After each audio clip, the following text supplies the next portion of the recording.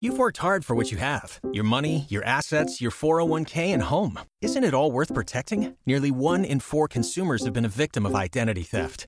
LifeLock Ultimate Plus helps protect your finances with up to $3 million in reimbursement. LifeLock alerts you to identity threats you might miss. And if your identity is stolen, your dedicated U.S.-based restoration specialist will work to fix it. Let LifeLock help protect what you've worked so hard for. Save 25% off your first year on LifeLock Ultimate Plus at LifeLock.com/aware. Terms apply. Fun crazy, not creepy crazy, on the Riley and Kimmy Show. The Riley and Kimmy Show. The Riley and Kimmy Show. Toys, movies, comics, and so much more. The Riley and Kimmy Show. And the more that you listen, the more that you'll know. The Riley and Kimmy Show. Big thank you to Outdated Slang, Katie Roberts, for singing that song. And we'll have information where Outdated Slang, members of Outdated Slang, will be this coming weekend. Right next to me is... Kimmy! I got one name. Kimmy! Hello, everybody. Hello, everybody. Hi. Hi, I am your host, Patrick Riley. Quite a good scene, isn't it? One man crazy, 3 very sane spectators. That's right. That's the way it is here, every single episode. Yes, I am the crazy one. Mm-hmm. And welcome to this Monday edition of the Riley and Kimmy Show at number 1004. That is where we are at, and we are climbing. We are a daily show for those who... Daily. Yes, for those who have just joined us for the very first time. Mm-hmm. Every single day you can find a way to get through the world, through the things that are going on, right down into the world of pop culture escapism. That's what we offer, a way to get away from everything. Mm-hmm. And by the way, if you love animals, you like dogs, cats, and all that kind of stuff, if you want to find out more or participate in that kind of world and that kind of talk, we have a show available that is a spinoff. It's called Animal Special. More information available at animalspecial.com. But on RileyandKimmy.com, not to be confusing, we have our past episodes. All 1003 are available there for your entertainment or torture. And we have video interviews, also videos and photos and social media links. All that, friend, follow, like us on social media. You have ways to do that right through our website, which is... RileyandKimmy.com. How is Kimmy doing on this Monday? Great. Good. Kimmy, I need you to get all rested up because we have a big event happening this weekend. It's happening on Saturday when the Riley and Kimmy Show takes it to the streets.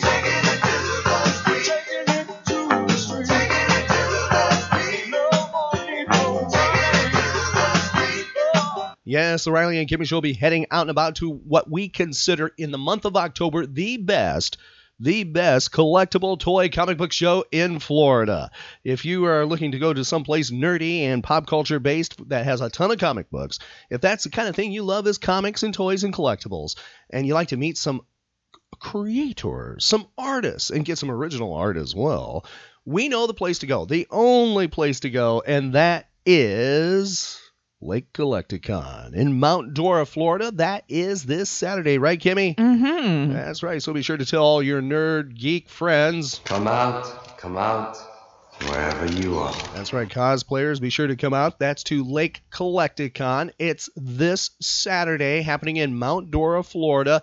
Comic books, sports memorabilia, Hollywood, and toy collectible show. It is a big thing that's happening.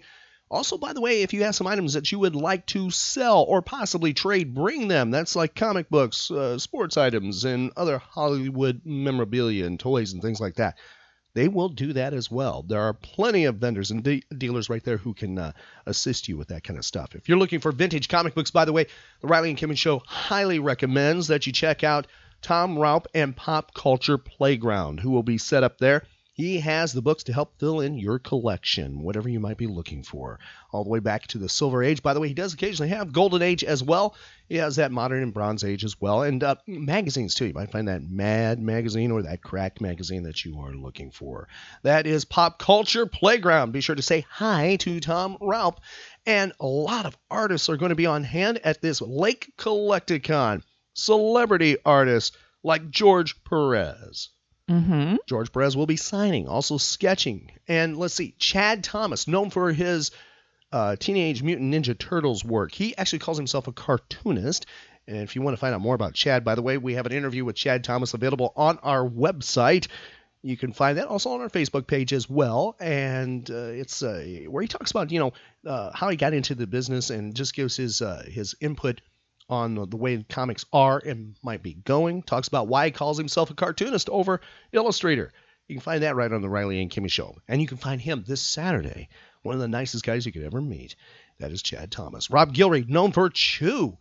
He is at this big event, Lake Collecticon. By the way, we have an interview with Rob available right on our website at RileyandKimmy.com, also our Facebook page. One of the craziest people I know on planet Earth, but he is a very good friend, and I mean crazy in a good way. Highly creative. He sort of reminds me of a Leonardo da Vinci. He is the Renaissance man. That is Chris King. He'll be there with those giant paintings of his, those 5-foot by 40s. And he has beautiful Poe work and other work as well. Right, Kimmy? Yes, he does. It's gorgeous, seriously. And I can't reveal this. I think he has a special painting for somebody who is appearing at Lake Collecticon. Can't reveal that. Dun, dun, dun. Yeah, I know. Dun, dun, dun. John Pinto will be there. He's sort of like the Norman Rockwell of Florida. Beautiful work. We have so much of John Pinto's work in our studio. Oh, yeah. Nathan Szerdy, if you like pinups, you will love Nathan Szerdy. He does beautiful Harlequin work and others. I'm just pointing out Harley right there, but beautiful work. Humphrey Ching is there as well. If you love Batman, you will want to check out Humphrey. He is he's sort of like the boy who loves Batman. That's already been taken by Michael Uslan, the person who wrote the book, The Boy Who Loves Batman. So he is sort of the man who loves Batman. I wonder if he could be the kid that loves Batman. That's Humphrey. Yeah. He's our version of Batmite. You can see him. He is at Lake Collecticon. Stop on by his booth. You will be glad you did. Plenty of other vendors are there, by the way. If you're looking for pop vinyls, I know there will be a pop vinyl vendor or two there who will be able to possibly fill in your collection. Now, the sixth, I can't believe it. It's number 6. 6th Lake Collecticon happening this Saturday. Doors open at 10 o'clock, goes till 4 o'clock. And I urge you to get there early. Now, the reason being, George Perez is there. Now, with George Perez there could be lines. I'm not trying to discourage you. These lines will be, by the way, far smaller than any really big, huge convention in a metropolitan area. So this is your very, very good chance for a very intimate meeting with George Perez. Yes. But get there early. I mean, it's very affordable to get into this convention. General admission is $5, Kimmy. Oh, wow. Yes. That's just hard to believe. Free parking. You don't find that with those big shows, right? That's right. Free parking and free for ages 16 and under. Wow. Get that. Isn't that a deal? And by the way, Hollywood will be on hand. Actress Lana Wood will be there, known for James Bond film.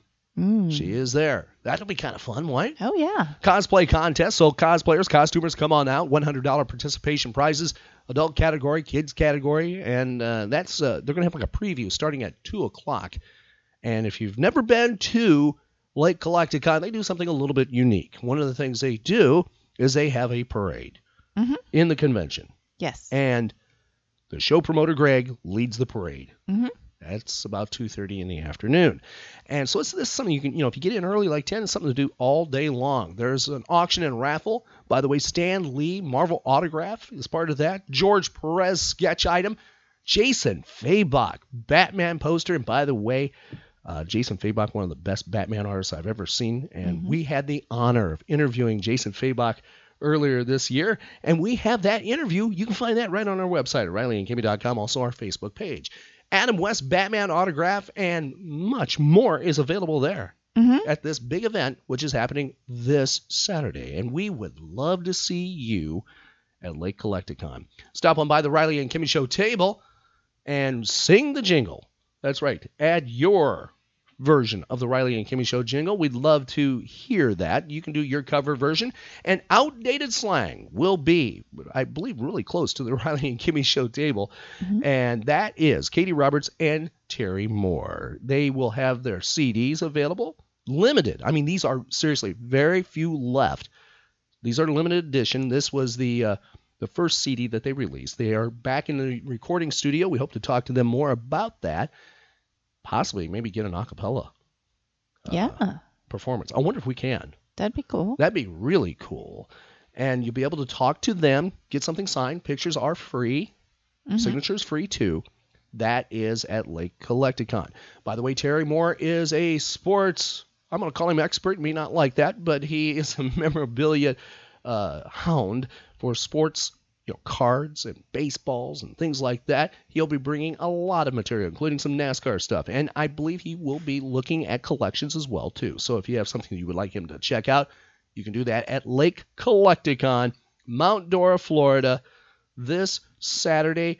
Can't wait. Kimmy, are you cosplaying? I haven't thought about it yet. But, as you were saying, this is the best, local Florida con in the month of October. In the month of October, it is the best comic book based. I mean, there's a fantastic horror convention. They are two different animals entirely.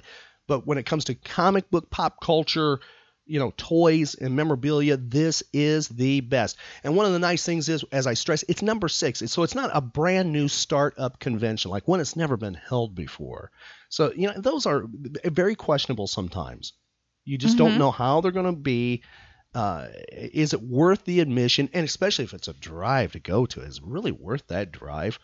And one of the other nice things is the show promoter, Greg, lives in Mount Dora. So the money stays in Mount Dora. He's not one of these fat cats coming into a city they don't even live in, not even a county they live in, and say, hey, I can do a quick cash grab by setting up my convention here. And that's not the case with Greg. Right. So, help support the community and have a good time. And if you are in Central Florida, maybe even flying in possibly for the weekend, this is really close to Orlando. It's in between Orlando and Daytona. Beautiful city. A lot of shops and things are available right in Mount Dora. And we would love to see you and get ready to sing. You don't have to be a jinger. That's what Kimmy calls somebody who sings the jingle. If you just like to talk nerd and geek with us and pop culture stuff, we'd love that. And we can make you part of an episode of the Riley and Kimmy Show. Kimmy, being a September 26th, I have a question for you. Would you like to play Nerd and Pop Culture Geek Trivia? Oh, of course.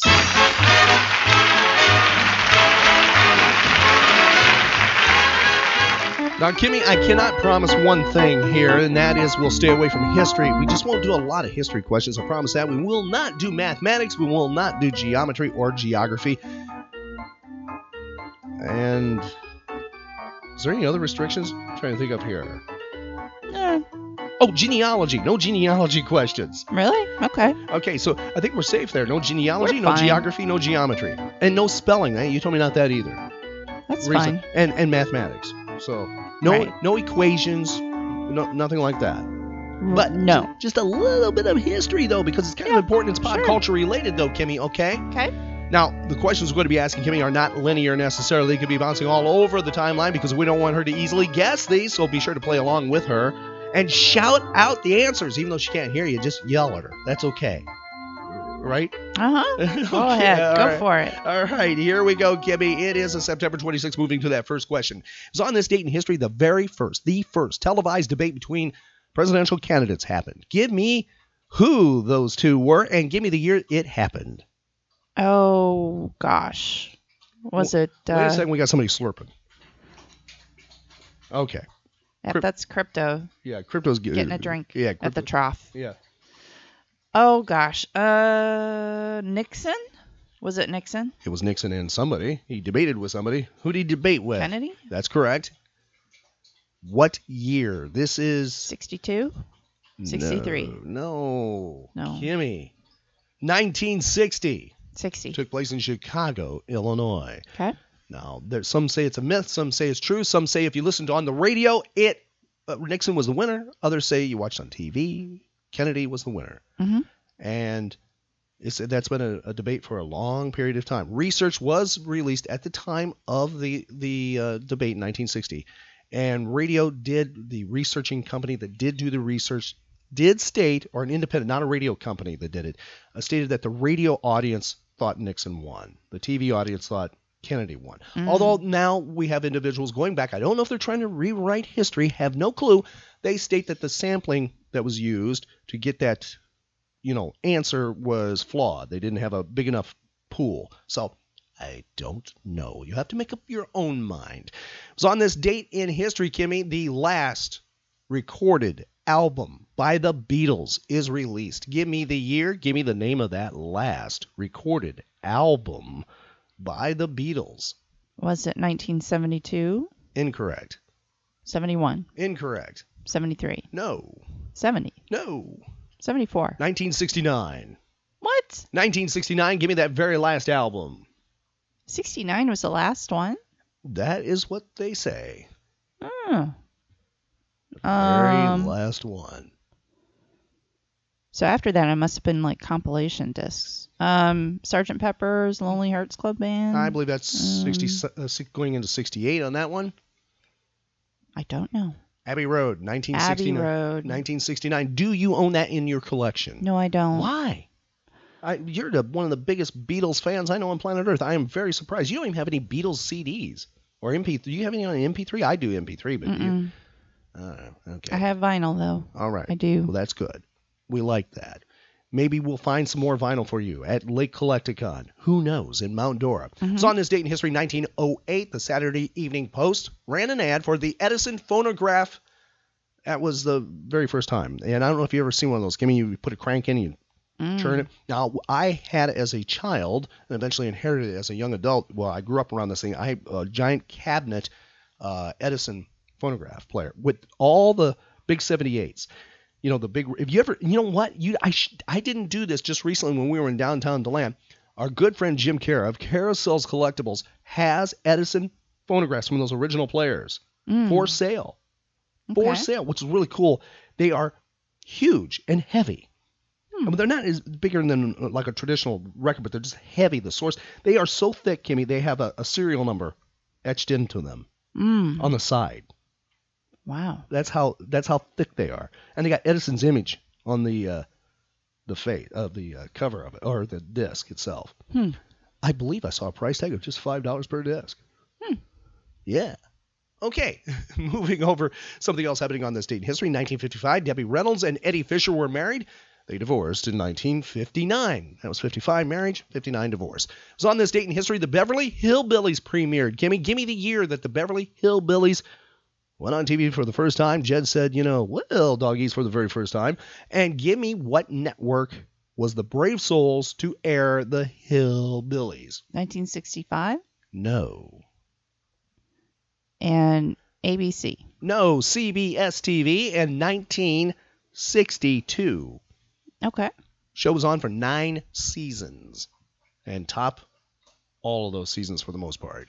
So on this date, Kimmy, Gilligan's Island premiered. Give me the network and give me the year that show made its debut. ABC? Wrong. 67. Wrong. CBS TV, 1964. Okay. And give me the year it came to an end. It did not make the 100 mark. Close, but not. 66. 1967, September 1967, the last episode aired, which is interesting, by the way. The show, it debuted in September of 1964, on this date, actually, in 1964.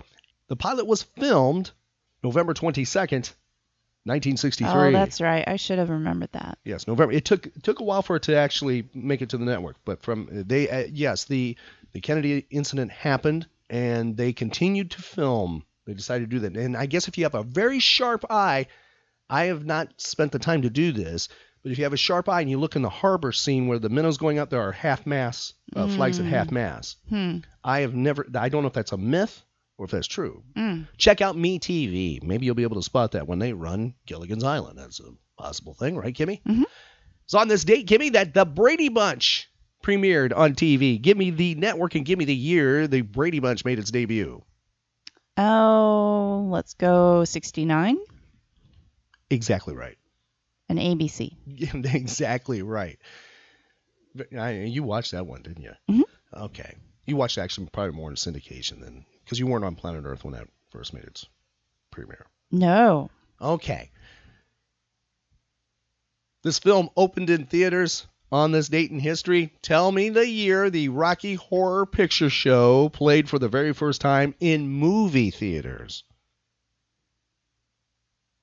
1972. 1975. Have you ever seen that movie? I have never seen that movie. Do you want to see that movie?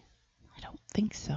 Okay. You sure? Mm-hmm. I think you'll probably upset one of our very good friends. I know. You know my brother. I know. You know my doppelganger. You know my twin. He's going to cry now hearing that. I know. John Diadonna. She said that. I didn't.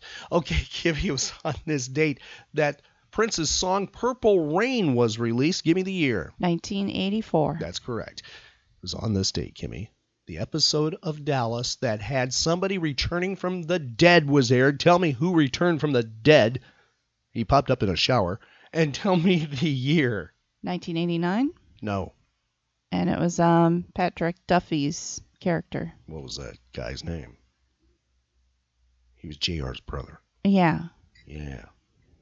His nemesis. Mr. Ewing. Okay. Mr. Ewing had a first name, Kimmy. I don't know. Bobby Ewing. Yeah, Bobby. Yes, give me the year. Bobby Ewing made his debut back from the dead. He was in a shower.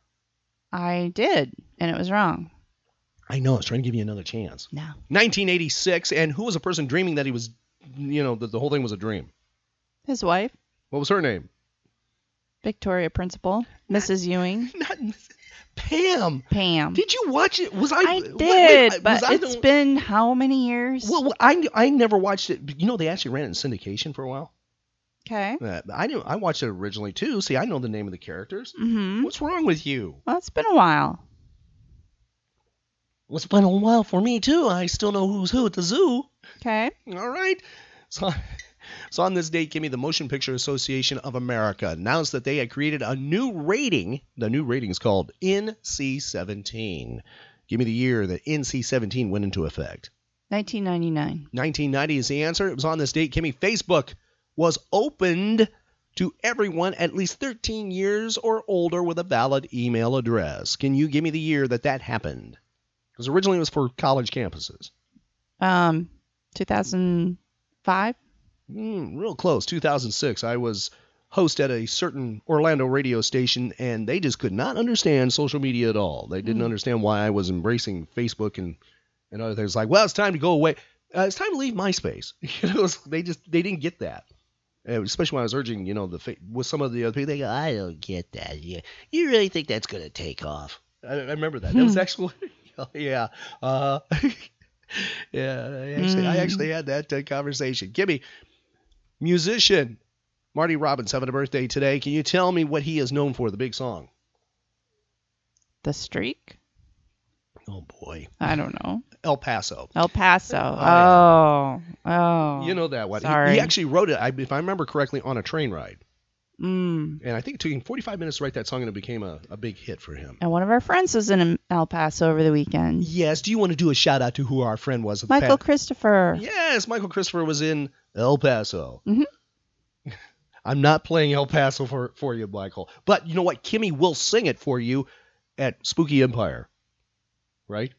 Well, you never know. It'll give you plenty of time to learn the words. Julie London having a birthday on this date in history. Kimmy, this person having a birthday on this date in history. My question for you is, tell me who it is. She is known for playing Ellie Mae Clampett on the Beverly Hillbillies. Donna Douglas. That's right, Donna Douglas. Birthday today. Tell me what year. When did she pass away? 2002. 2015. At the age of 82, which if you do the math, it means she was probably 30 when she played Ellie Mae for the first time. Wow. Or real close to it, depending on, how accurate, ages of actresses are in Hollywood. Now, here's a question for you, Kimmy. It was a few years ago that Mattel released a new collection of 3 Barbies called the Classic TV Collection. These dolls were Samantha Stevens from Bewitched. That was Elizabeth Montgomery. Also, Jeannie from I Dream of Jeannie. That's Barbara Eden. And then Ellie Mae Clampett. Give me the year that Mattel did that. 2005? 2010 is when that happened, which is kind of interesting. May of 2011, Donna Douglas filed a federal lawsuit claiming that Mattel and CBS Consumer Products used her name and likeness for a Barbie doll in that classic setup we just talked about without the authorization of her. Oh. That suit alleged that packaging for the Ellie Mae Barbie doll featured a photo of her portraying the character. Douglas maintained she never endorsed the doll, nor gave Mattel permission to use her name to promote its sale.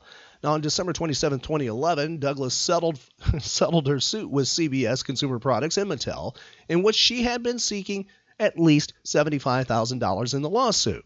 Now, Douglas also claimed that CBS and Mattel needed her approval to design the doll, while CBS and Mattel maintained that they didn't need her consent or approval because the network holds exclusive rights to the character of Ellie Mae Clampett. Now, details of the settlement were confidential. Both sides claimed to be content with the outcome. Now, moving back to birthdays. Kimmy, this individual having a birthday, you have been at a convention he is at. You almost met him but decided not to. I will give you his name. You tell me what he is known for and tell me how old he is. Kent McCord. Oh, Adam 12. That's right. He played Officer Jim Reed. How old is Kent McCord today? You saw him in Tampa Bay a number of years ago. 78. He is 74 today. Actress, but more known for being a singer. Olivia Newton-John having a birthday today. How old is she? 64. She is 68. Actress Linda Hamilton having a birthday. How old? 63. 60. And let's see if you can tell me who this person is. Tell me what they're known for. If you can tell me the character, that's really cool. You are a nerd. Melissa Sue Anderson. Actress. Little House on the Prairie. Yeah, can you tell me what character she played on Little House on the Prairie? Mary. That's right, Mary Ingalls. Tell me how old Melissa Sue Anderson is today.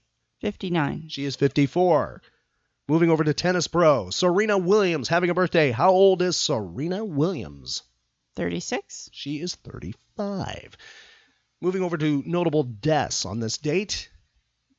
Tell me one of 2 TV shows this actor is known for. Now, he did other little things like appearances, but he's known, being a regular on 2 shows.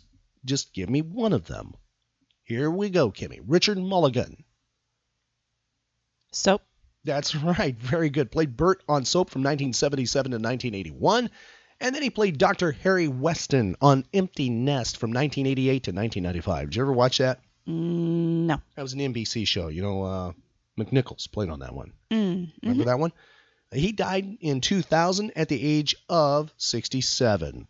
Tell me who this person is, Kimmy, and tell me what year they passed away. I will give you their age when they passed away. They passed away at the age of 54. Now, he found success in a solo career and also with the Power Station. He had top 10 songs in both the United Kingdom and the United States. Addicted to Love and Simply Irresistible. Robert Palmer. That's right, Robert Palmer. Now, give me the year he passed. 2011. 2003. Now, you remember Simply Irresistible, right? And you remember Addicted to Love. The models in that all looked the same. Tell me who they were modeled after. What artist were they trying to emulate? They borrowed from somebody. Patrick Nagel, who did the Duran Duran covers, and the others. That's what they were borrowing from. Oh. The Nagel look. Yeah, okay. One of us is a real nerd here. Going a little too nerdy. It was on this date in history. This person passed away. Actor Paul Newman. Tell me what year and how old he was when he passed. Oh, 2010. 2008. And he was 72. You should have gone for your safe answer because you've been closer. He was 83. Okay. And moving over to one more. See if you can actually remember the name of this actress. You saw this movie, I think, maybe 100 times. Not sure. I think so. Maybe with DVD and videotape and, oh boy, TV. You probably have seen this over 50 at least times. She's known for playing the 101-year-old elder Rose Dawson from James Cameron's Titanic. Can you tell me the name of this actress who passed away on this date in history? I can't. She had a rich film career, Kimmy, long before you were even thought of. Mm-hmm. Yeah, okay. Gloria Stewart. Yep. Can you tell me how old she was when she passed? 93? She was 100 when she passed. Wow. You did pretty good today. Okay. That wraps up our almanac for today. Now, one of the things I thought we would do, especially since the Riley and Kimmy Show, by the way, is not political, okay? You're not going to get you're not going to get any donkey elephant stuff here, right? Uh-huh. But considering, in all truthfulness, we have talked before with Mark Mayhew about pop culture and politics, how they go hand in hand and influence, there's certain influences. And because, there is a certain big debate just around the corner, just hours after this show becomes available. One of the things I thought we would do, because it was on this date in history, 1960, that the first televised debate between presidential candidates happened. That's between Richard Nixon and John Kennedy. We have the actual radio version of that, and we have the transcript available. The transcript right now is available on our Nerd News section. You can follow along this if you'd like to. You make your own decision. Which one actually, won that debate back then? History records Kennedy did on TV. Others state that Nixon did on radio. You can find out for yourself here. We're going to go back in time right now. We're going back to this date in history, 1960. We rewind here and do a radio flashback on the Riley and Kimmy Show. Good evening. The television and radio stations of the United States and their affiliated stations are proud to provide facilities for a discussion of issues in the current political campaign by the two major candidates for the presidency. The candidates need no introduction. The Republican candidate, Vice President Richard M. Nixon, and the Democratic candidate, Senator John F. Kennedy. According to rules set by the candidates themselves, each man shall make an opening statement of approximately 8 minutes duration and a closing statement of approximately 3 minutes duration.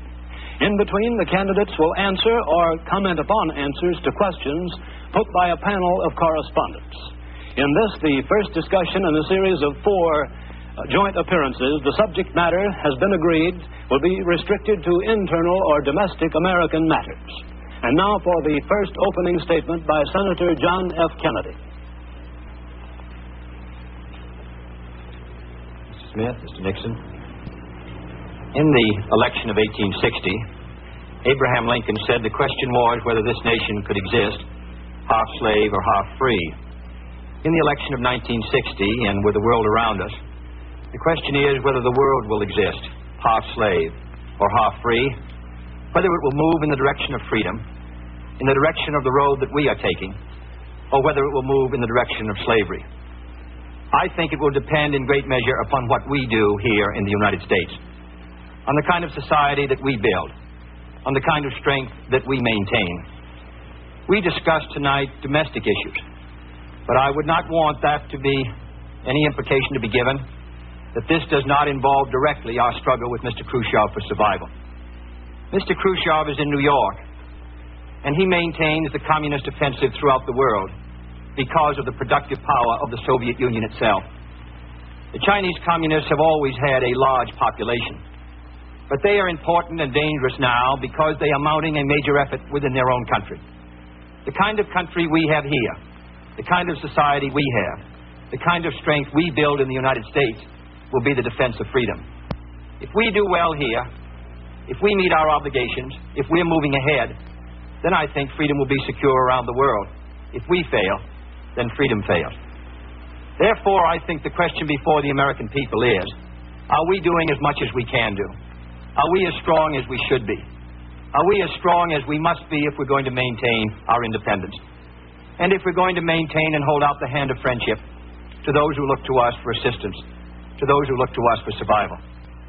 I should make it very clear that I do not think we're doing enough, that I am not satisfied as an American with the progress that we are making. This is a great country, but I think it could be a greater country. And this is a powerful country, but I think it could be a more powerful country. I'm not satisfied to have 50% of our steel mill capacity unused.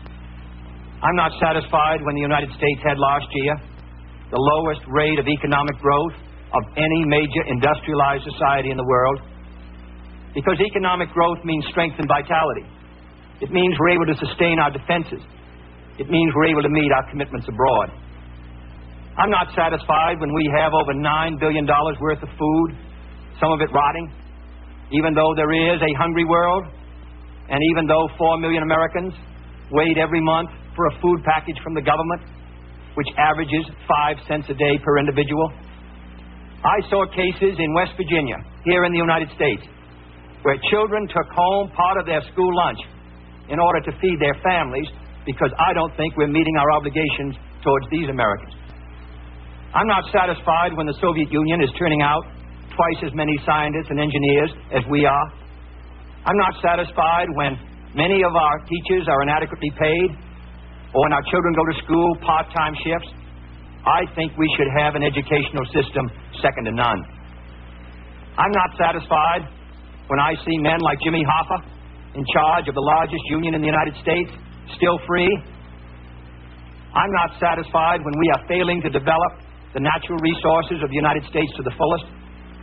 Here in the United States, which developed the Tennessee Valley and which built the Grand Coulee and the other dams in the northwest United States, at the present rate of hydropower production, and that is the hallmark of an industrialized society, the Soviet Union by 1975 will be producing more power than we are. These are all the things, I think, in this country that can make our society strong or can mean that it stands still. I'm not satisfied until every American enjoys his full constitutional rights. If a Negro baby is born, and this is true also of Puerto Ricans and Mexicans in some of our cities, he has about 1/2 as much chance to get through high school as a white baby. He has 1/3 as much chance to get through college as a white student. He has about 1/3 as much chance to be a professional man, about 1/2 as much chance to own a house. He has about 4 times as much chance that he'll be out of work in his life as the white baby. I think we can do better. I don't want the talents of any American to go to waste. I know that there are those who say that we want to turn everything over to the government. I don't at all. I want the individuals to meet their responsibilities. And I want the states to meet their responsibilities. But I think there is also a national responsibility. The argument has been used against every piece of social legislation in the last 25 years. The people of the United States individually could not have developed the Tennessee Valley. Collectively, they could have. A cotton farmer in Georgia, or a peanut farmer, or a dairy farmer in Wisconsin or Minnesota, he cannot protect himself against the forces of supply and demand in the marketplace, but working together in effective governmental programs, he can do so. 17 million Americans who live over 65 on an average Social Security check of about $78 a month. They're not able to sustain themselves individually, but they can sustain themselves through the Social Security system. I don't believe in big government, but I believe in effective governmental action. And I think that's the only way that the United States is going to maintain its freedom. It's the only way that we're going to move ahead. I think we can do a better job. I think we're going to have to do a better job if we are going to meet the responsibilities which time and events have placed upon us. We cannot turn the job over to anyone else. If the United States fails, then the whole cause of freedom fails. And I think it depends in great measure on what we do here in this country. The reason Franklin Roosevelt was a good neighbor in Latin America was because he was a good neighbor in the United States. Because they felt that the American society was moving again. I want us to recapture that image. I want people in Latin America and Africa and Asia to start to look to America, to see how we're doing things, to wonder what the President of the United States is doing, and not to look at Khrushchev or look at the Chinese communists. That is the obligation upon our generation. In 1933, Franklin Roosevelt said in his inaugural that this generation of Americans has a rendezvous with destiny. I think our generation of Americans has the same rendezvous. The question now is, can freedom be maintained under the most severe attack it has ever known? I think it can be. And I think in the final analysis, it depends upon what we do here. I think it's time America started moving again. And now the opening statement by Vice President Richard M. Nixon.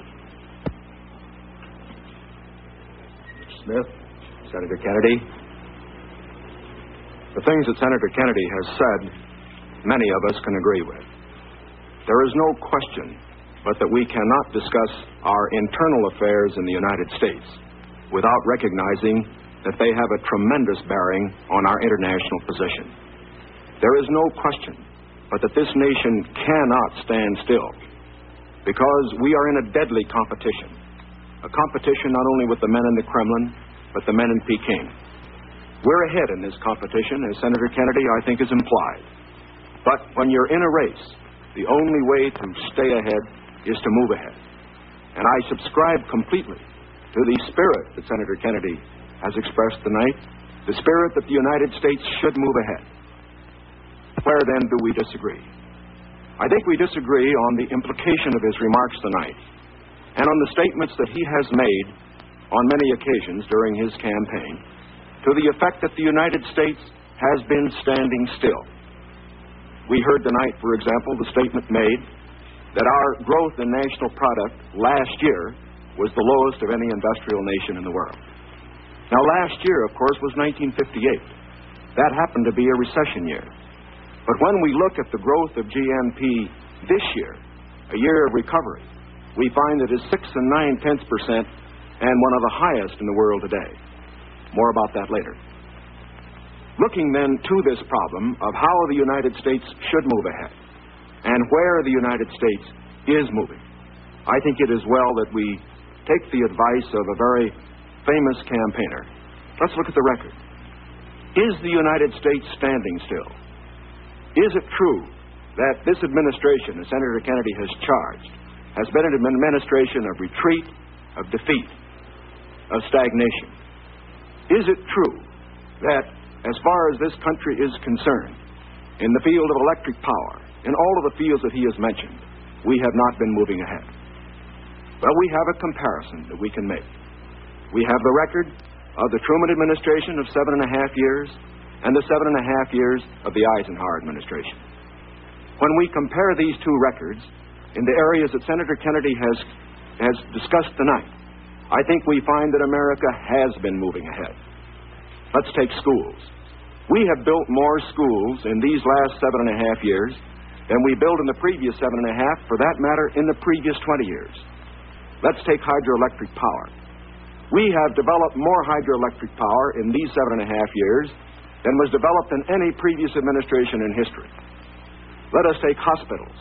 We find that more have been built in this administration than in the previous administration. The same is true of highways. Let's put it in terms that all of us can understand. We often hear gross national product discussed, and in that respect, may I say that when we compare the growth in this administration with that of the previous administration, that then there was a total growth of 11% over 7 years. In this administration, there's been a total growth of 19% over 7 years. That shows that there's been more growth in this administration than in its predecessor. But let's not put it there. Let's put it in terms of the average family. What has happened to you? We find that your wages have gone up 5 times as much in the Eisenhower administration as they did in the Truman administration. What about the prices you pay? We find that the prices you pay went up 5 times as much in the Truman administration as they did in the Eisenhower administration. What's the net result of this? This means that the average family income went up 15% in the Eisenhower years as against 2% in the Truman years. Now, this is not standing still. But, good as this record is, may I emphasize, it isn't enough. A record is never something to stand on. It's something to build on. And in building on this record, I believe that we have the secret for progress. We know the way to progress. And I think, first of all, our own record proves that we know the way. Senator Kennedy has suggested that he believes he knows the way. I respect the sincerity with which he makes that suggestion. But on the other hand, when we look at the various programs that he offers, they do not seem to be new. They seem to be simply retreads of the programs of the Truman administration which preceded it. And I would suggest that during the course of the evening he might indicate those areas in which his programs are new where they will mean more progress than we had then. What kind of programs are we for? We are for programs that will expand educational opportunities, that will give to all Americans their equal chance for education, for all of the things which are necessary and dear to the hearts of our people. We are for programs, in addition, which will see that our medical care for the aged is much better handled than it is at the present time. Here again, may I indicate that Senator Kennedy and I are not in disagreement as to the aim. We both want to help the old people. We want to see that they do have adequate medical care. The question is the means. I think that the means that I advocate will reach that goal better than the means that he advocates. I could give better examples, but for whatever it is, whether it's in the field of housing or health or medical care or schools or the development of electric power, we have programs which we believe will move America, move her forward and build on the wonderful record that we have made over these past 7.5 years. Now, when we look at these programs, might I suggest that in evaluating them, we often have a tendency to say that the test of a program is how much you're spending. I will concede that in all the areas to which I have referred, Senator Kennedy would have the federal government spend more than I would have it spend. I costed out the cost of the Democratic platform. It runs a minimum of $13.2 billion a year more than we are presently spending to a maximum of $18 billion a year more than we're presently spending. Now, the Republican platform will cost more, too. It will cost a minimum of $4 billion a year more, a maximum of $4.9 billion a year more than we're presently spending. Now, does this mean that his program is better than ours? Not at all. Because it isn't a question of how much the federal government spends. It isn't a question of which government does the most. It's a question of which administration does the right things. And in our case, I do believe that our programs will stimulate the creative energies of 180 million free Americans. I believe the programs that Senator Kennedy advocates will have a tendency to stifle those creative energies. I believe, in other words, that his programs would lead to the stagnation of the motive power that we need in this country to get progress. The final point that I would like to make is this. Senator Kennedy has suggested in his speeches that we lack compassion for the poor, for the old, and for others that are unfortunate. Let us understand throughout this campaign that his motives and mine are sincere. I know what it means to be poor. I know what it means to see people who are unemployed. I know Senator Kennedy feels as deeply about these problems as I do. But our disagreement is not about the goals for America, but only about the means to reach those goals. Thank you, Mr. Nixon. That completes the opening statements, and now the candidates will answer questions or comment upon one another's answers to questions put by correspondents of the networks. The correspondents. I'm Sander Van Oker, NBC News. I'm Charles Warren, Mutual News. I'm Stuart Novin, CBS News. Bob Fleming, ABC News. The first question to Senator Kennedy from Mr. Fleming. Senator, the Vice President in his campaign has said that you are naive and at times immature. He has raised the question of leadership. On this issue, why do you think people should vote for you rather than the Vice President? Well, the Vice President and I came to the Congress together, 1946. We both served in the Labor Committee. I've been there now for 14 years, the same period of time that he has, so that our experience in government is comparable. Secondly, I think the question is, what are the programs that we advocate? What is the party record that we lead? I come out of the Democratic Party, which in this century has produced Woodrow Wilson and Franklin Roosevelt and Harry Truman, and which supported and sustained these programs which I've discussed tonight. Mr. Nixon comes out of the Republican Party. He was nominated by it.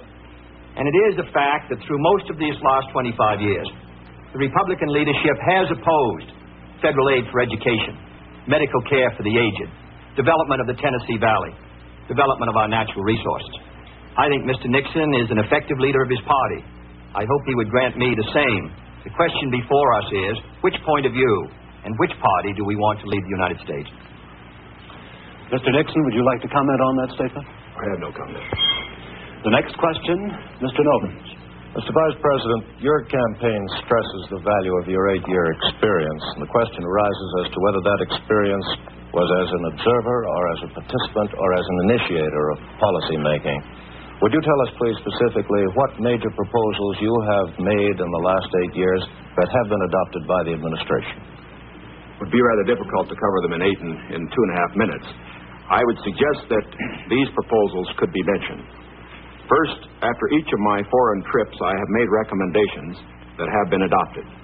For example, after my first trip abroad, I strongly recommended that we increase our exchange programs, particularly as they related to exchange of persons, of leaders in the labor field and in the information field. After my trip to South America, I made recommendations that a separate inter-American lending agency be set up, which the South American nations would like much better than to participate in the lending agencies which treated all the countries of the world the same. I have made other recommendations after each of the other trips. For example, after my trip abroad to Hungary, I made some recommendations with regard to the Hungarian refugee situation, which were adopted not only by the President, but some of them were enacted into law by the Congress. Within the administration, as a chairman of the President's Committee on Price Stability and Economic Growth, I have had the opportunity to make recommendations which have been adopted within the administration and which I think have been reasonably effective. I know Senator Kennedy suggested in a speech at Cleveland yesterday that committee had not been particularly effective. I would only suggest that while we do not take the credit for it, I would not presume to, that since that committee has been formed, the price line has been held very well within the United States.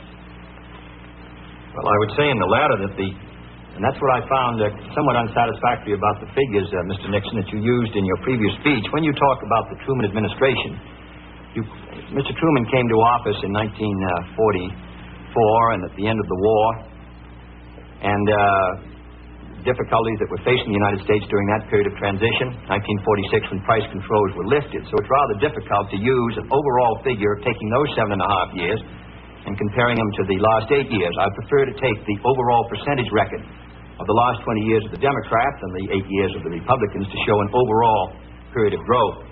In regard to price stability, I'm not aware that committee did produce recommendations that ever were certainly before the Congress from the point of view of legislation in regard to controlling prices.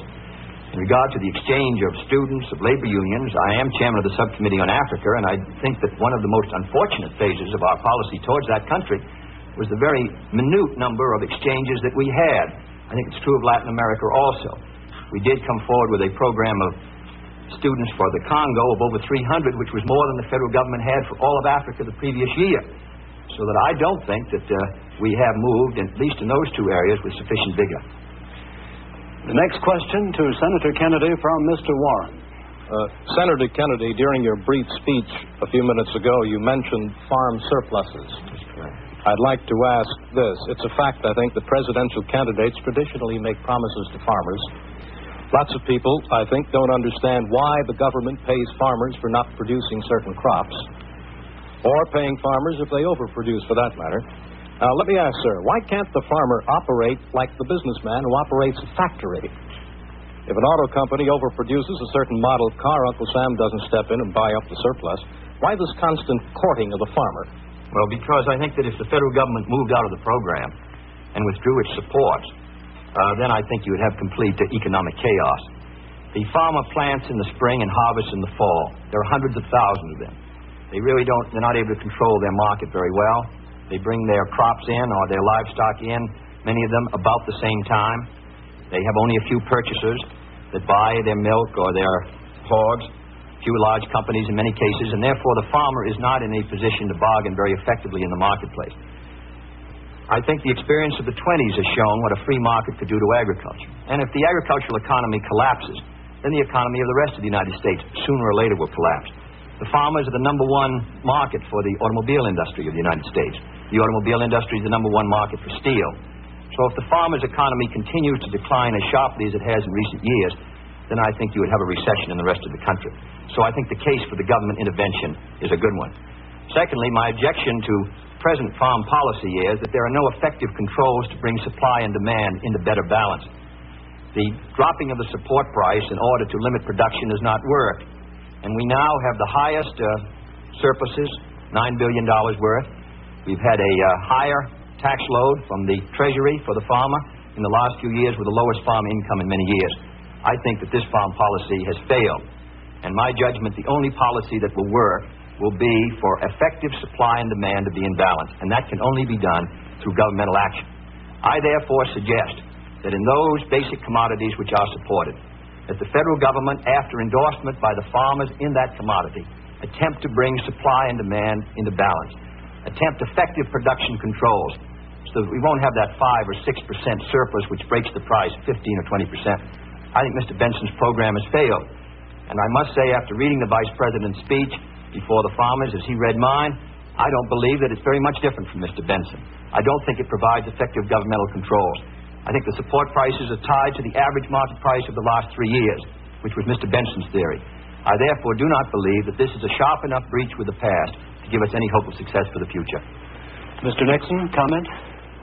I, of course, disagree with Senator Kennedy insofar as his suggestion as to what should be done on the farm program.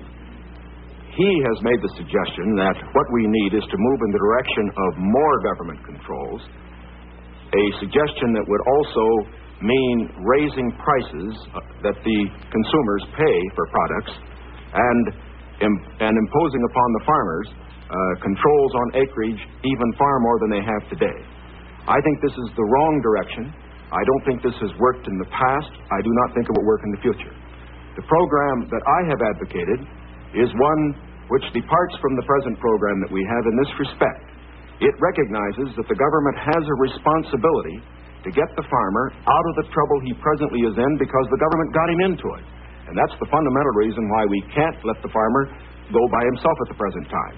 The farmer produced these surpluses because the government asked him to through legislation during the war. Now that we have these surpluses, it's our responsibility to indemnify the farmer during that period that we get rid of the surpluses. Until we get the surpluses off the farmer's back, however, we should have a program, such as I announced, which will see that farm income holds up.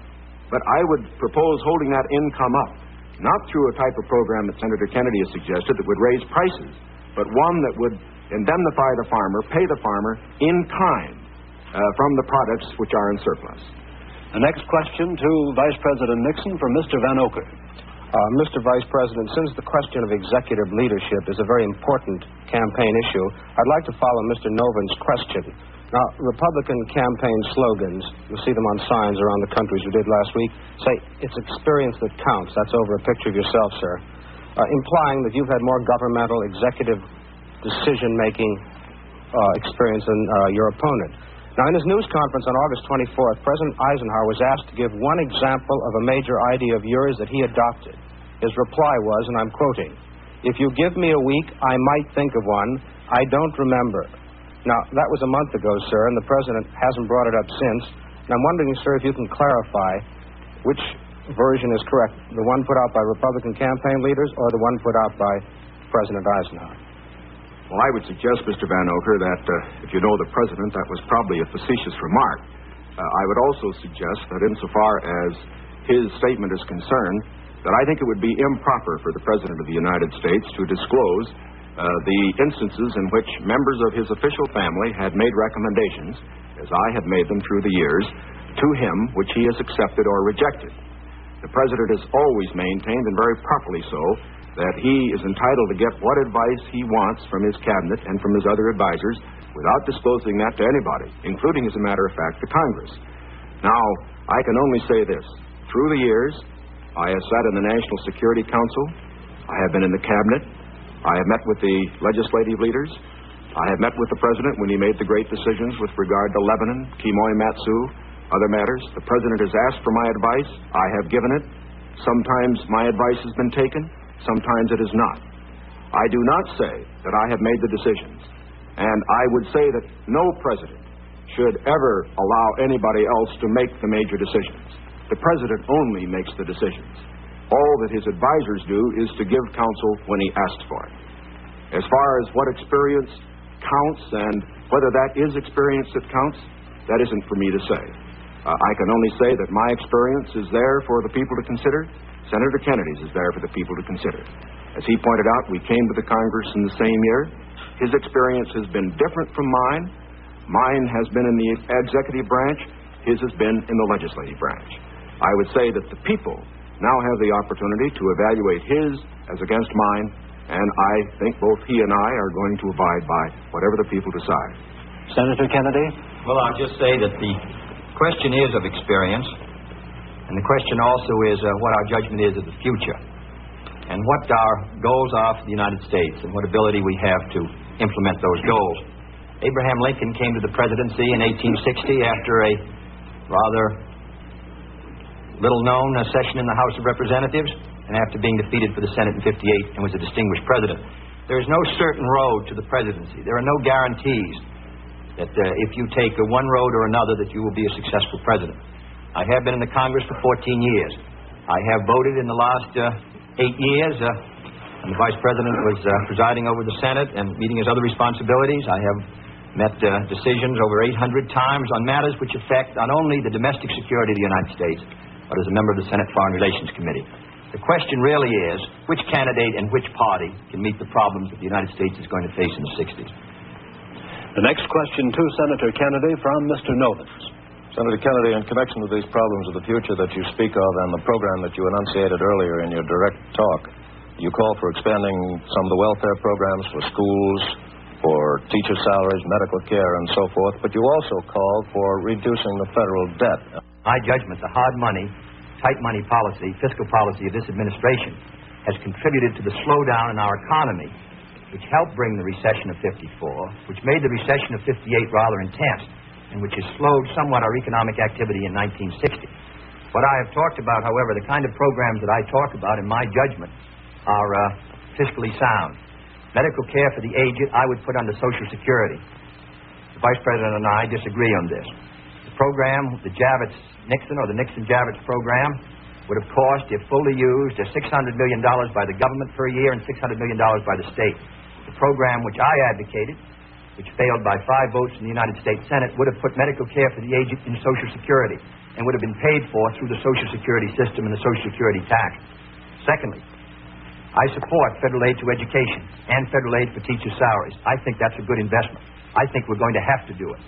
And I think to heap the burden further on the property tax, which is already strained in many of our communities, will ensure, in my opinion, that many of our children will not be adequately educated and many of our teachers not adequately compensated. There is no greater return to an economy or to a society than an educational system second to none. On the question of the development of natural resources, I would pay as you go, in the sense that they would be balanced and the power revenues would bring back sufficient money to finance the projects, in the same way as the Tennessee Valley. I believe in the balanced budget, and the only conditions under which I would unbalance the budget would be if there was a grave national emergency or a serious recession. Otherwise, with a steady rate of economic growth, and Mr. Nixon and Mr. Rockefeller in their meeting said a 5% economic growth would bring by 1962 $10 billion extra in tax revenue. Whatever is brought in, I think that we can finance essential programs within a balanced budget if business remains orderly. Mr. Nixon, your comment? Yes. I think what Mr. Novins is referring to was not one of Senator Kennedy's speeches, but the Democratic platform, which did mention cutting the national debt. I think, too, that it should be pointed out that, of course, it is not possible, particularly under the proposals that Senator Kennedy has advocated, either to cut the national debt or to reduce taxes. As a matter of fact, it will be necessary to raise taxes. As Senator Kennedy points out, that as far as his one proposal is concerned, the one for medical care for the aged, that would be financed out of Social Security. That, however, is raising taxes for those who pay Social Security. He points out that he would make pay-as-you-go be the basis for our natural resources development. For our natural resources development, which I also support incidentally, however, whenever you appropriate money for one of these projects, you have to pay now and appropriate the money, and while they eventually do pay out, it doesn't mean that the government doesn't have to put out the money this year. And so I would say that in all of these proposals Senator Kennedy has made, they will result in one of two things. Either he has to raise taxes or he has to unbalance the budget. If he unbalances the budget, that means you have inflation, and that will be, of course, a very cruel blow to the very people, the older people that we've been talking about. As far as aid for school construction is concerned, I favor that, as Senator Kennedy did in January of this year, when he said he favored that rather than aid to teacher salaries. I favor that because I believe that's the best way to aid our schools without running any risk whatever of the federal government telling our teachers what to teach. The next question to Vice President Nixon from Mr. Warren. Mr. Vice President, you mentioned schools. It was just yesterday, I think you asked for a crash program to raise education standards. And this evening you talked about advances in education. Mr. Vice President, you said it was back in 1957 that salaries paid to school teachers were nothing short of a national disgrace. Higher salaries for teachers, you added, were important, and if the situation wasn't corrected, it would lead to a national disaster. Yet you refused to vote in the Senate in order to break a tie vote when that single vote, if it had been yes, would have granted salary increases to teachers. I wonder if you could explain that, sir. I'm awfully glad you got that question, because as you know, I got into it at the last, and my other question wasn't able to complete. I think that the reason that I voted against having the federal government pay teacher salaries was probably the very reason that concerned Senator Kennedy when in January of this year, in his kickoff press conference, he said that he favored aid for school construction, but at that time did not feel that there should be aid for teacher salaries. At least that's the way I read his remarks. Now, why should there be any question about the federal government aiding teacher salaries? Why did Senator Kennedy take that position then? Why do I take it now? We both took it then, and I take it now for this reason. We want higher teacher salaries. We need higher teacher salaries. But we also want our education to be free of federal control. When the federal government gets the power to pay teachers, inevitably, in my opinion, it will acquire the power to set standards and to tell the teachers what to teach. I think this would be bad for the country. I think it would be bad for the teaching profession. There is another point that should be made. I favor higher salaries for teachers. But as Senator Kennedy said in January of this year in the same press conference, the way that you get higher salaries for teachers is to support school construction, which means that all the local school districts in the various states then have money which is freed to raise the standards for teacher salaries.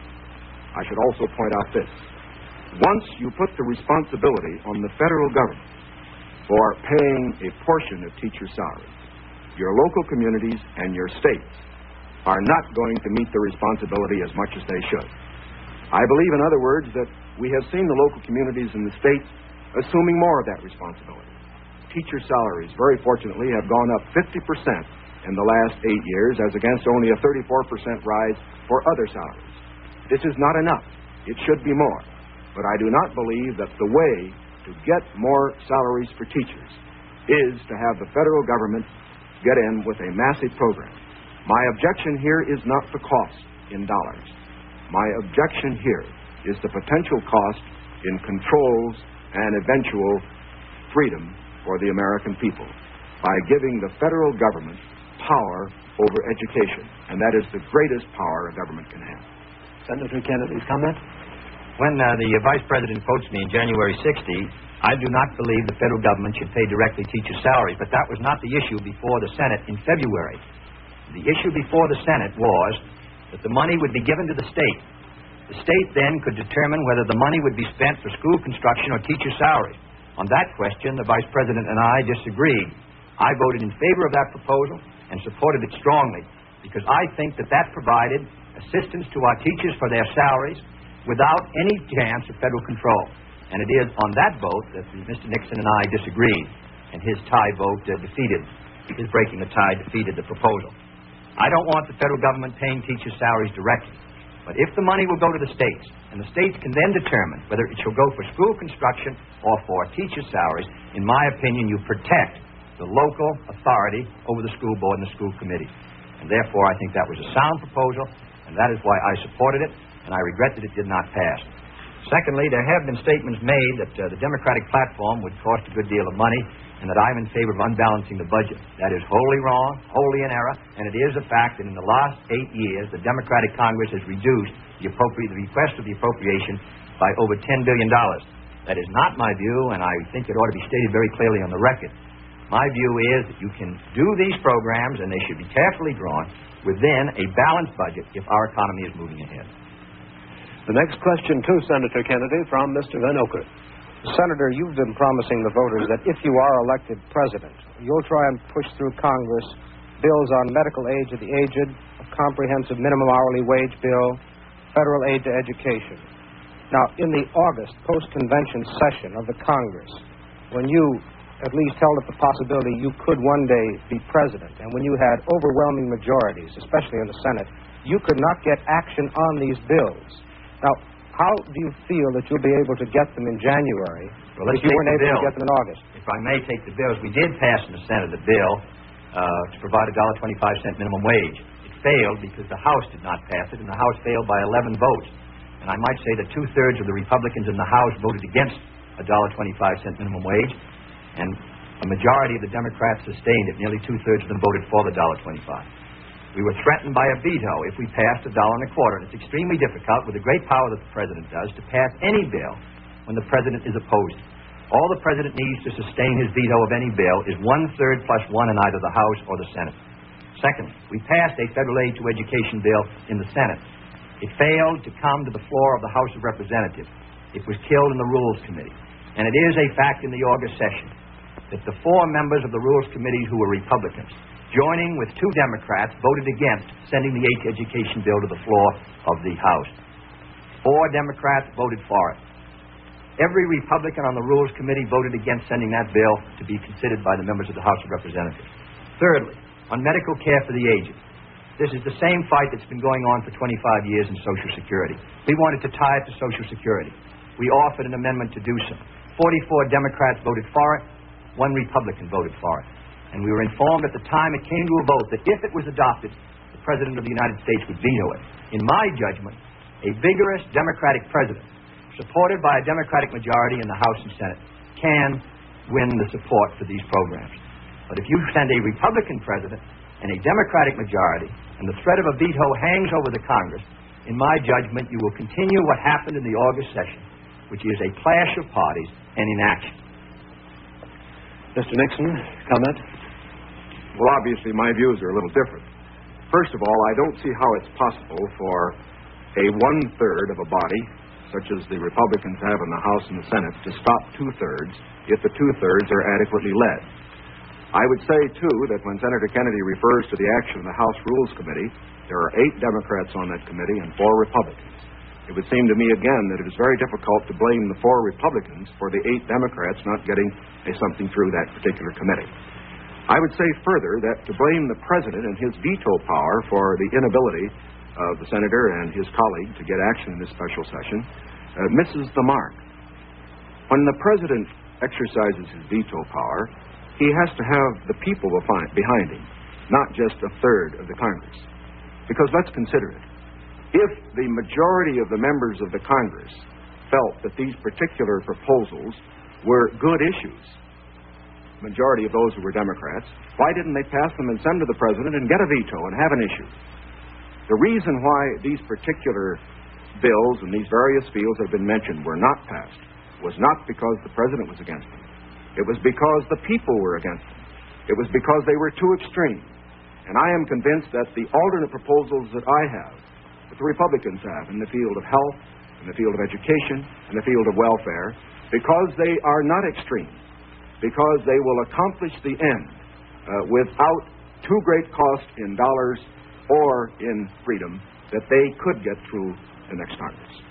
The next question to Vice President Nixon from Mr. Fleming. Mr. Vice President, do I take it then you believe that you could work better with Democratic majorities in the House and Senate, and Senator Kennedy could work with Democratic majorities in the House and Senate? I would say this, that we, of course, expect to pick up some seats in both in the House and the Senate. We would hope to control the House, to get a majority in the House in this election. We cannot, of course, control the Senate. I would say that a president will be able to lead. A president will be able to get his program through to the effect that he has the support of the country, the support of the people.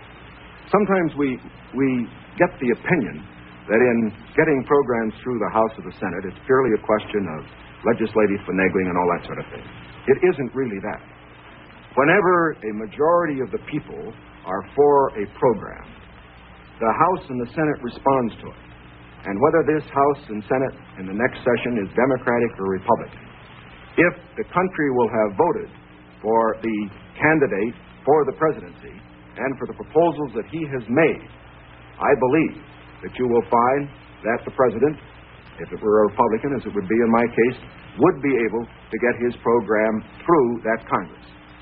Now, I also say that as far as Senator Kennedy's proposals are concerned, that, again, the question is not simply one of a presidential veto stopping programs. You must always remember that a president can't stop anything unless he has the people behind him. And the reason President Eisenhower's vetoes have been sustained, the reason the Congress does not send up bills to him which they think will be vetoed, is because the people and the Congress, a majority of them, know the country is behind the president. Senator Kennedy? Well, now let's look at these bills that the Vice President suggests were too extreme. One was a bill for $1.25 an hour for anyone who works in a store or company that has $1 million a year business. I don't think that's extreme at all. And yet nearly 2/3 to 3/4 of the Republicans in the House of Representatives voted against that proposal. Secondly was the Federal Aid to Education bill. It was a very, because of the defeat of teacher salaries, it was not a bill that met, in my opinion, the needs. The fact of the matter is, it was a bill that was less than you recommended, Mr. Nixon, this morning in your proposal. It was not an extreme bill.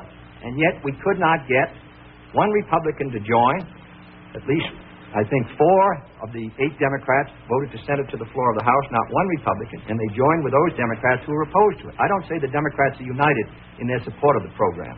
But I do say a majority are. And I say a majority of the Republicans are opposed to it. The third is medical care for the aged, which is tied to Social Security, which is financed out of Social Security funds. Does not put a deficit on the Treasury. The proposal advanced by you and by Mr. Javits would have cost $600 million. Mr. Rockefeller rejected it in New York, said he didn't agree with the financing at all, said it ought to be on Social Security. So these are 3 programs which are quite moderate. I think it shows the difference between the 2 parties.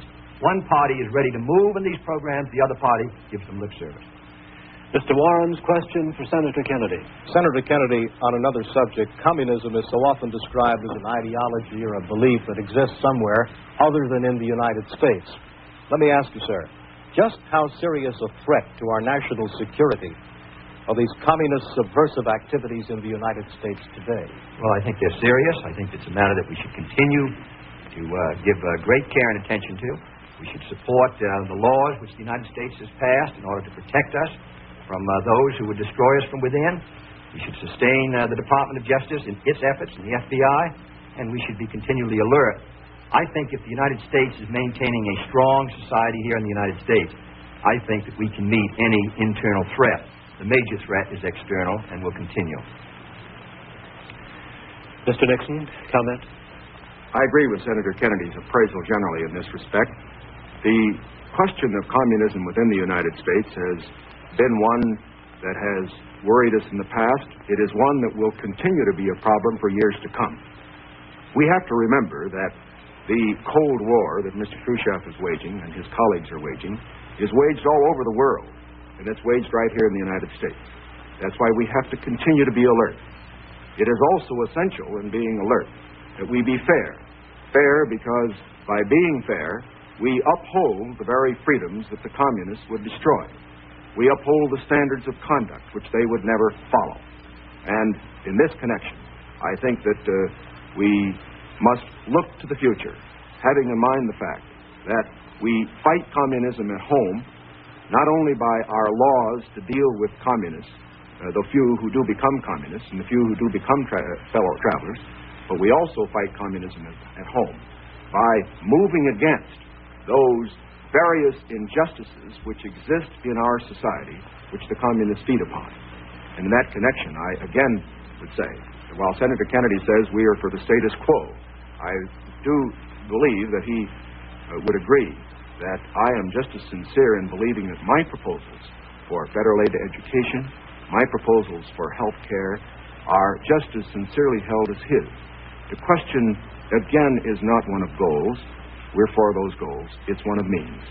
Mr. Van Oker's question for Vice President Nixon. Mr. Vice President, in one of your earlier statements, you said, we've moved ahead, we've built more schools, we've built more hospitals. Now, sir, isn't it true that the building of more schools is a local matter for financing? Were you claiming that the Eisenhower administration was responsible for the building of these schools, or is it the local school districts that provide for it? Not at all. As a matter of fact, your question brings out a point that I'm very glad to make.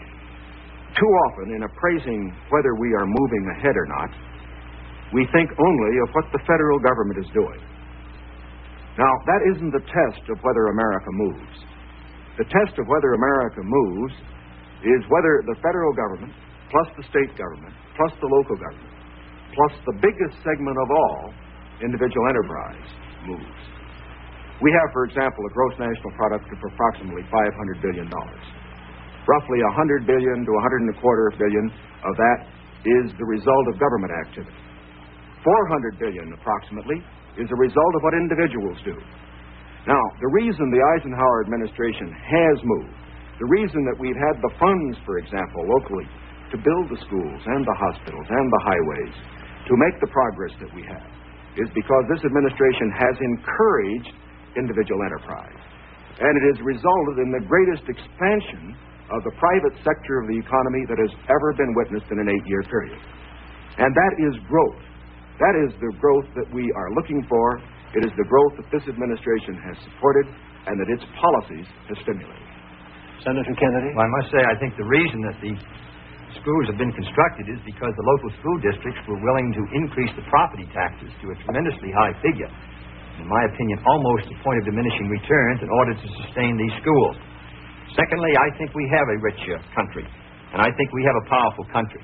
I think what we have to do, however, is have the president and the leadership set before our country exactly what we must do in the next decade if we're going to maintain our security in education, in economic growth, in development of natural resources. The Soviet Union is making great gains. It isn't enough to compare what might have been done 8 years ago, or 10 years ago, or 15 years ago, or 20 years ago. I want to compare what we're doing with what our adversaries are doing, so that by the year 1970, the United States is ahead in education, in health, in building, in homes, in economic strength. I think that's the big assignment, the big task, the big function of the federal government. Can I have the summation time, please? We've completed our questions and our comments, and in just a moment we'll have the summation time. This will allow 3 minutes and 20 seconds for the summation by each candidate. 3 minutes and 20 seconds for each candidate. Vice President Nixon, will you make the first summation? Thank you, Mr. Smith. Senator Kennedy, first of all, I think it is well to put in perspective where we really do stand with regard to the Soviet Union in this whole matter of growth. The Soviet Union has been moving faster than we have. But the reason for that is obvious. They start from a much lower base. Although they have been moving faster in growth than we have, we find, for example, today, that their total gross national product is only 44% of our total gross national product. That's the same percentage that it was 20 years ago. And as far as the absolute gap is concerned, we find that the United States is even further ahead than it was 20 years ago. Is this any reason for complacency? Not at all. Because these are determined men. They are fanatical men. And we have to get the very most out of our economy. I agree with Senator Kennedy completely on that score. Where we disagree is in the means that we would use to get the most out of our economy. I respectfully submit that Senator Kennedy too often would rely too much on the federal government, on what it would do to solve our problems, to stimulate growth. I believe that when we examine the Democratic platform, when we examine the proposals that he has discussed tonight, when we compare them with the proposals that I have made, that these proposals that he makes would not result in greater growth for this country than would be the case if we followed the programs that I have advocated. There are many of the points that he has made that I would like to comment upon. The one in the field of health is worth mentioning. Our health program, the one that Senator Javits and other Republican senators, as well as I, supported, is one that provides for all people over 65 who want health insurance the opportunity to have it if they want it. It provides a choice of having either government insurance or private insurance. But it compels nobody to have insurance who does not want it. His program under Social Security would require everybody who had Social Security to take government health insurance whether he wanted it or not. And it would not cover several million people who are not covered by Social Security at all. Here is one place where I think that our program does a better job than his. The other point that I would make is this. This downgrading of how much things cost, I think many of our people will understand better when they look at what happened during the Truman administration when the government was spending more than it took in. We found savings over a lifetime eaten up by inflation.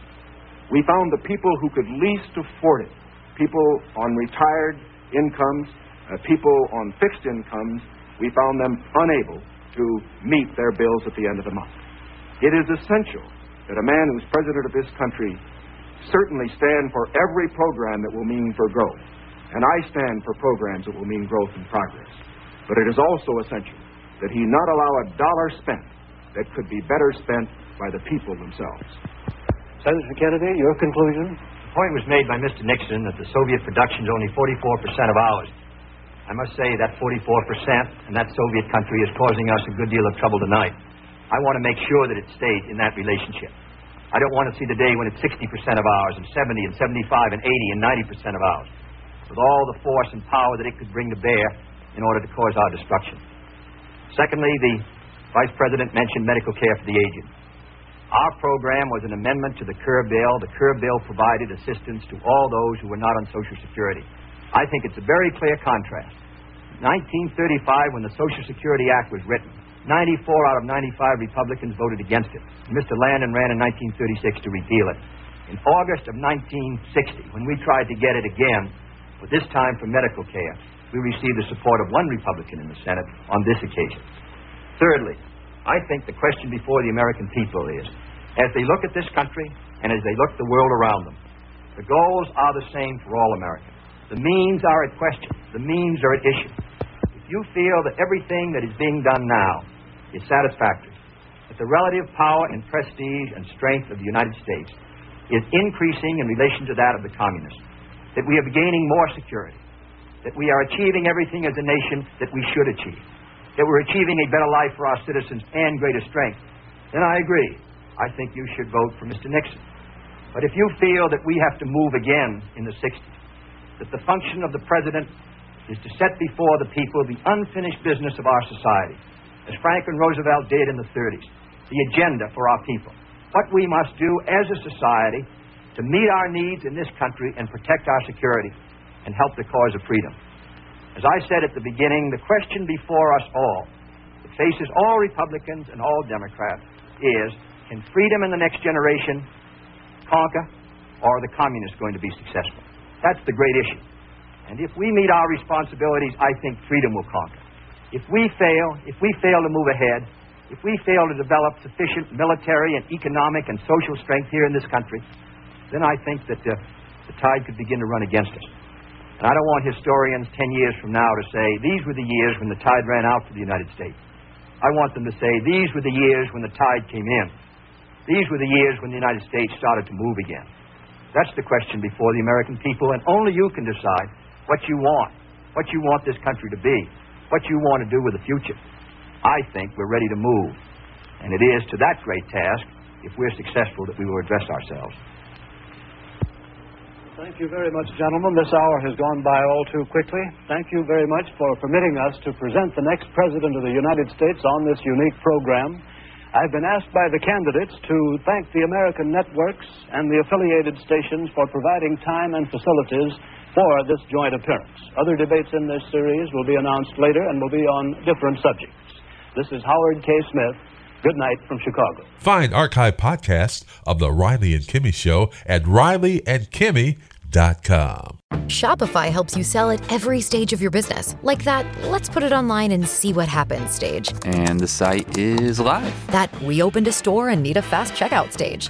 Thanks. You're all set. That count it up and ship it around the globe stage. This one's going to Thailand. And that, wait, did we just hit 1 million orders stage? Whatever your stage, businesses that grow with Shopify. Sign up for your $1 a month trial at shopify.com/listen.